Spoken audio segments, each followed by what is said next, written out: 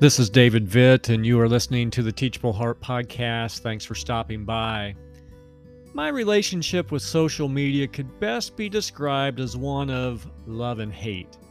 I love that social media gives the Teachable Heart a platform from which to speak, but I hate that our platform is simply one of millions out there. As a result, our messages get diluted by the billions of other messages which get posted daily.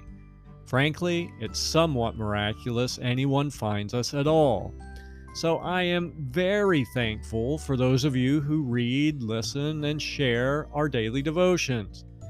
But if I could, I would pin the Teachable Heart messages to the top of everyone's wall. Now, for those of you who might be unfamiliar with pinning on social media, it's a way to have a selected post remain at the top of your site, even after you've posted newer messages. By pinning, for instance, I can control what visitors to the Teachable Heart page see first. And while I wish I could pin our messages to the top of everyone else's page, I simply can't.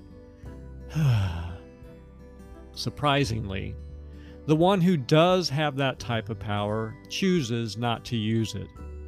I'm sure God would love for each of us to, quote, pin His word to the top of our to-do lists each day.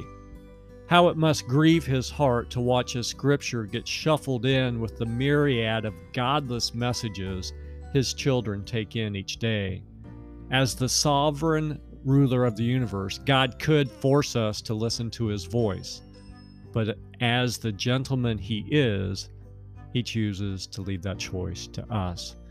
So let me ask, if God were a social media post, where on your wall would He appear? Have you pinned God to the top of your life? Is He your top priority? Do you turn to His word before the world He created? Do you thirst for Him as much as you long for the temporary pleasures of this world?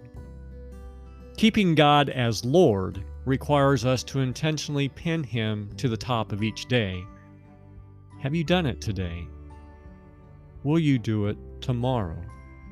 And the day after that, etc.? Psalm 42 verses 1 and 2 remind us of this.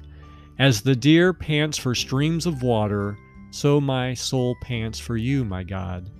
My soul thirsts for God, for the living God. When can I go and meet with God? Friends, keep Him at the top.